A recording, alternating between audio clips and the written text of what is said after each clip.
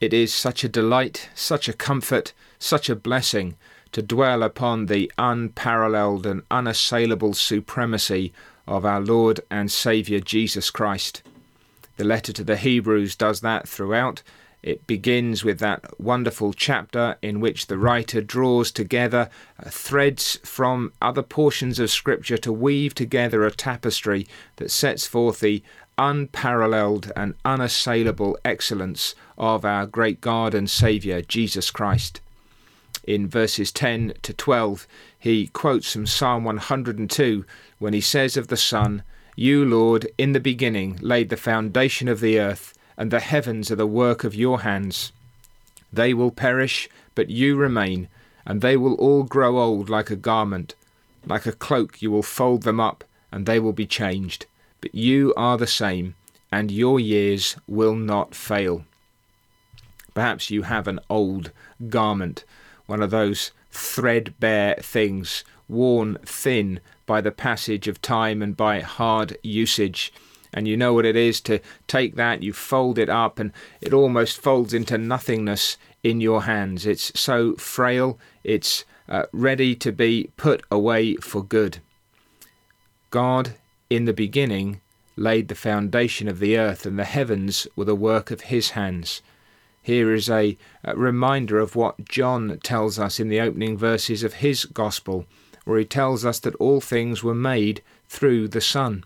It is he who has established all of these things, and though they will perish, he will remain. This world is growing threadbare. It's becoming worn out. It is shortly going to be folded up like an old garment, and everything will be changed. That is a wonderful prospect, not just because this world needs that refreshing, that recreating power, not just because we long to see the remaking of all things, but because of him who does it, because he is the same and his years will not fail. What's wonderful about this is that the same God who made all things is going to remake all things, that the same Son who established the entire creation is going to return. He is going to fold up what is worn out, and he is going to make it all new, because he is the same, and he will ever be the same. There's a counterpoint here, not just the wonder of the new creation, but the wonder of the Creator himself. The Creator is unchanged and unchanging. This world is fading and it is passing, but God has not changed. The Son is the same yesterday, today, and forever. He is still in control of the world that he made. He is still governing and guiding all things. He still has his hand firmly upon the tiller and is steering everything toward its appointed end. His heart is unchanged. His purposes are unchanged. His desires and delights in his people are unchanged.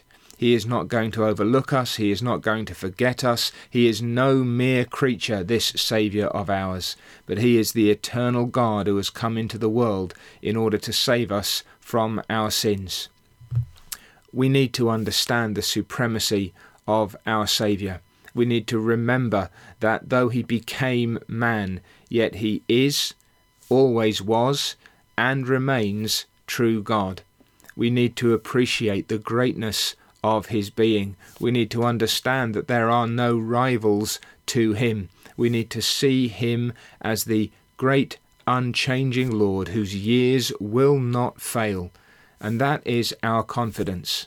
When so much else is failing, when this world is passing away, it is the God who was at the beginning, the God who reigns over all, the God who will be there at the end of time, at the end of our history, when this world is folded up and changed entirely, growing old now like a garment. But there is an ageless God who is from everlasting to everlasting, and that God is our Saviour, and in him we have confidence, and in him we trust, in him we rest, as the unchanging and unfailing God of our salvation.